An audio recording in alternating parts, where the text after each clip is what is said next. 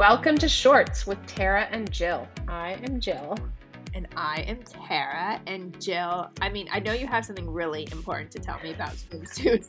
And although I think everybody wants to hear it because swimsuit shopping is the absolute worst. Ugh, it is the worst. I swear to God, someone needs to come up with a swimsuit store, and I'm sure they exist. I'm too scared to go to them, where that's like amazing lighting and you don't feel like you're in this like big open neon space and where you can't see all your cellulite, and maybe where they have like a little self tanner beforehand. Anyways, but no, so I just, as we've talked about like just way too many times on this podcast, I I just like have had enough with my old bathing suits, with my like cheap ass bathing suits, and I'm just done. And so I decided I was gonna come to terms with my features, my physical features, and I was gonna try to buy a bathing suit that, or multiple, that I don't know, that I would feel comfortable in and that would flatter me versus what I think I should wear. So I spent a lot of time online, like hours and hours. And I finally found a brand. I got a two piece from this brand, which is great. I'm waiting for the one piece to come. But it's called Jets Australia is the Oh, I brand. love Jets. So cute. It's really good. And here's what I decided. So I'm probably like a little more comfortable in a one piece, just not having my stomach sticking out there. But my stomach isn't that bad, and I need support up top. So it's a little better for me to wear a two piece because it's like wearing a bra. Like I really need a bra.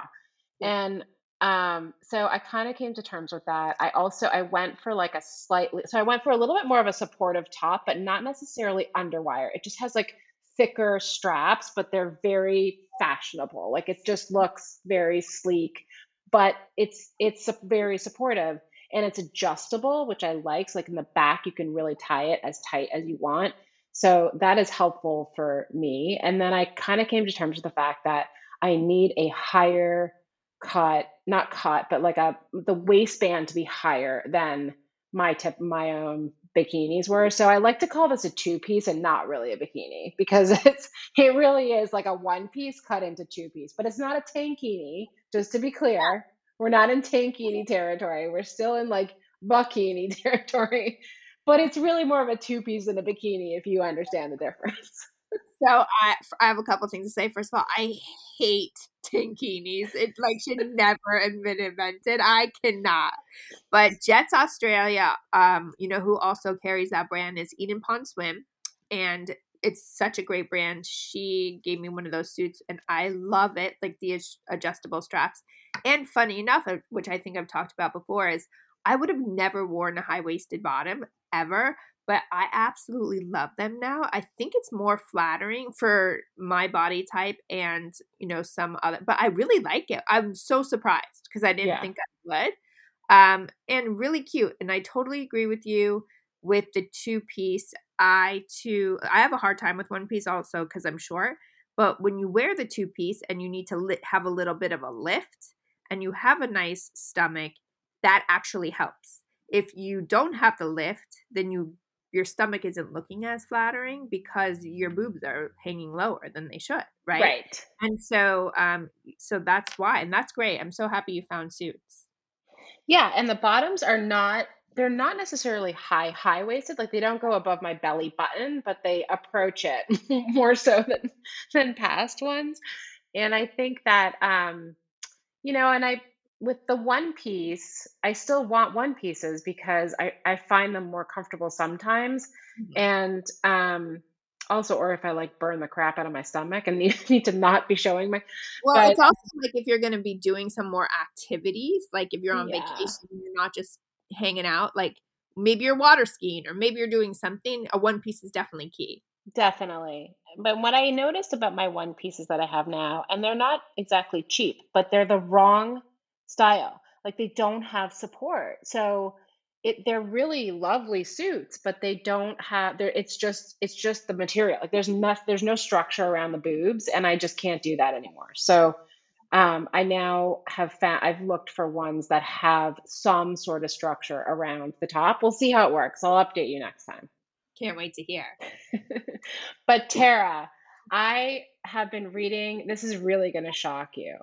You know, I'm really into like this like productivity stuff in general. I mean, not as a profession, but I love organization and structure and like how to be more efficient with my time and all that stuff. And so I don't remember where I heard about this book, but it's called Atomic Habits by James Clear. And I listened to it on audiobook as an audiobook. And it's about how it essentially is like a roadmap for how to create habits or stop doing habits. Like it Like, give takes me you, an example. Like, what kind of habit are we talking it about? could be anything. I mean, part of what I like about it is he leaves it a little open to however you want to interpret a habit. But he'll talk about things like and some of it is just a little too anal for me. Like he'll talk about things like habit stacking. So it's like, and he has all these worksheets, which I have not used because that's like one step too far.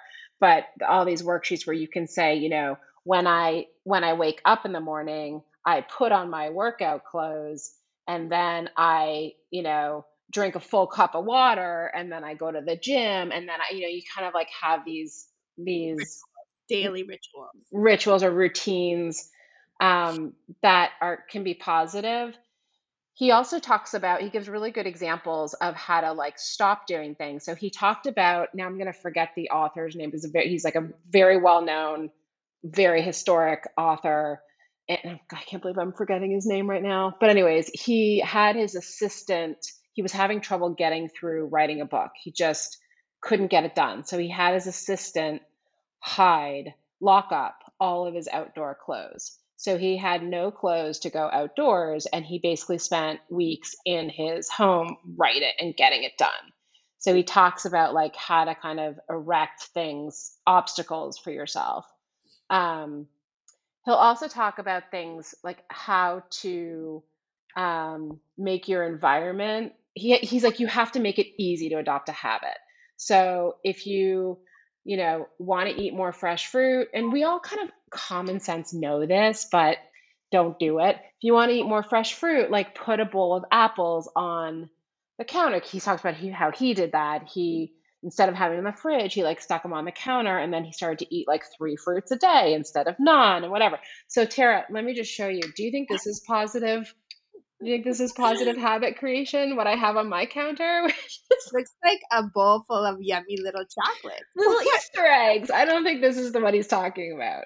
Well, as in general, do you find that you're a pretty structured routine person? Number one. Number two, if your routine has to vary, are you adaptable to that? Right. So, what bothers me a little bit about his book, I am very structured, but what I find is when like a piece of my Tetris like comes out, like when the Jenga game of my day comes out, I don't know what to do with myself. Like I can't like recover. I can recover, but I'm all kerfuffled. And I find that if I don't, like, I rely on that structure. So if I don't have that structure, I'm sort of like not sure what to do and I don't get stuff done. So for example, today I have meetings until 11:30. So that's pretty structured. But then from 11:30 onwards, I don't have meetings, but I have a lot of stuff I got to do. But I'm like sitting here terrified because I have no plan. So I'm going to have to come up with a plan. But I think with what he talks about is, look, and this is actually the most helpful thing for me in the book. What he talks about is, if you run 2 miles one day, you're going to say to yourself, well, that's not much. Like, that's not going to make much of a change. I'm not going to become a better runner with 2 miles a day. But if you did 2 miles a day and then 2 miles the next day, he kind of talks about it as if, I don't know how to describe this, but as if like you're flying an airplane. If you're in the air and you turn the airplane like 7 inches to the right, you're going to end up at the end of the trip, you're going to end up like tens of thousands of miles to the right.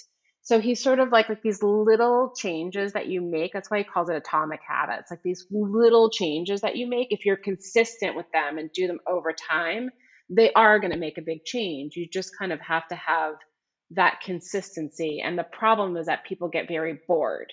So if you make a change, you get in a routine, and that's great, but then it becomes boring. And he's like, the best athletes, the most successful people are those who can get over that boredom and continue to make those like changes and take on those habits over time. And then they see this big change, but it is over a decent amount of time. So basically he's saying start slowly, but ease into it, but do it. Be consistent, but don't overdo, like just take it one day at a time in a sense, but make sure that you do it every day.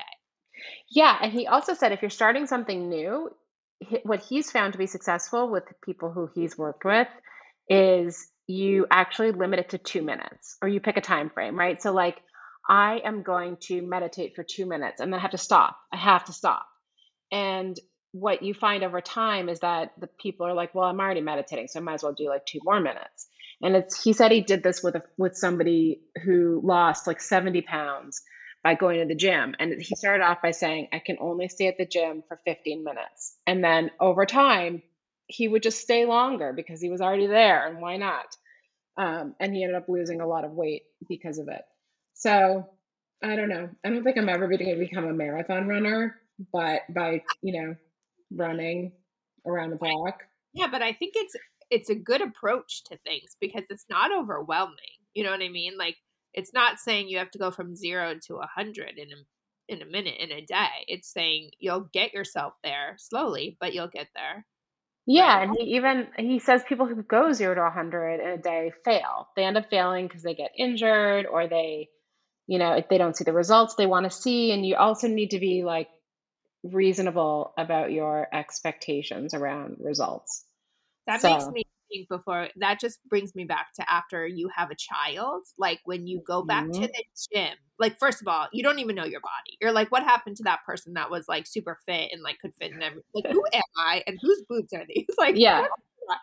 And I think it can be kind of disheartening when you get back into the gym and like you're can't catch your breath and you're really. And so I remember, especially with my third, I would say I'm giving myself a year. Like I literally the body to bounce back, and you're Yeah. tired and you have a newborn and all of these other kids, that the expectation has to be low, but just keep going, keep doing it. Yeah, and I mean, particularly if you have like sometimes your body doesn't work the same way. Like if you have diastasis, and your stomach muscles are not working the same way, and nor will they ever.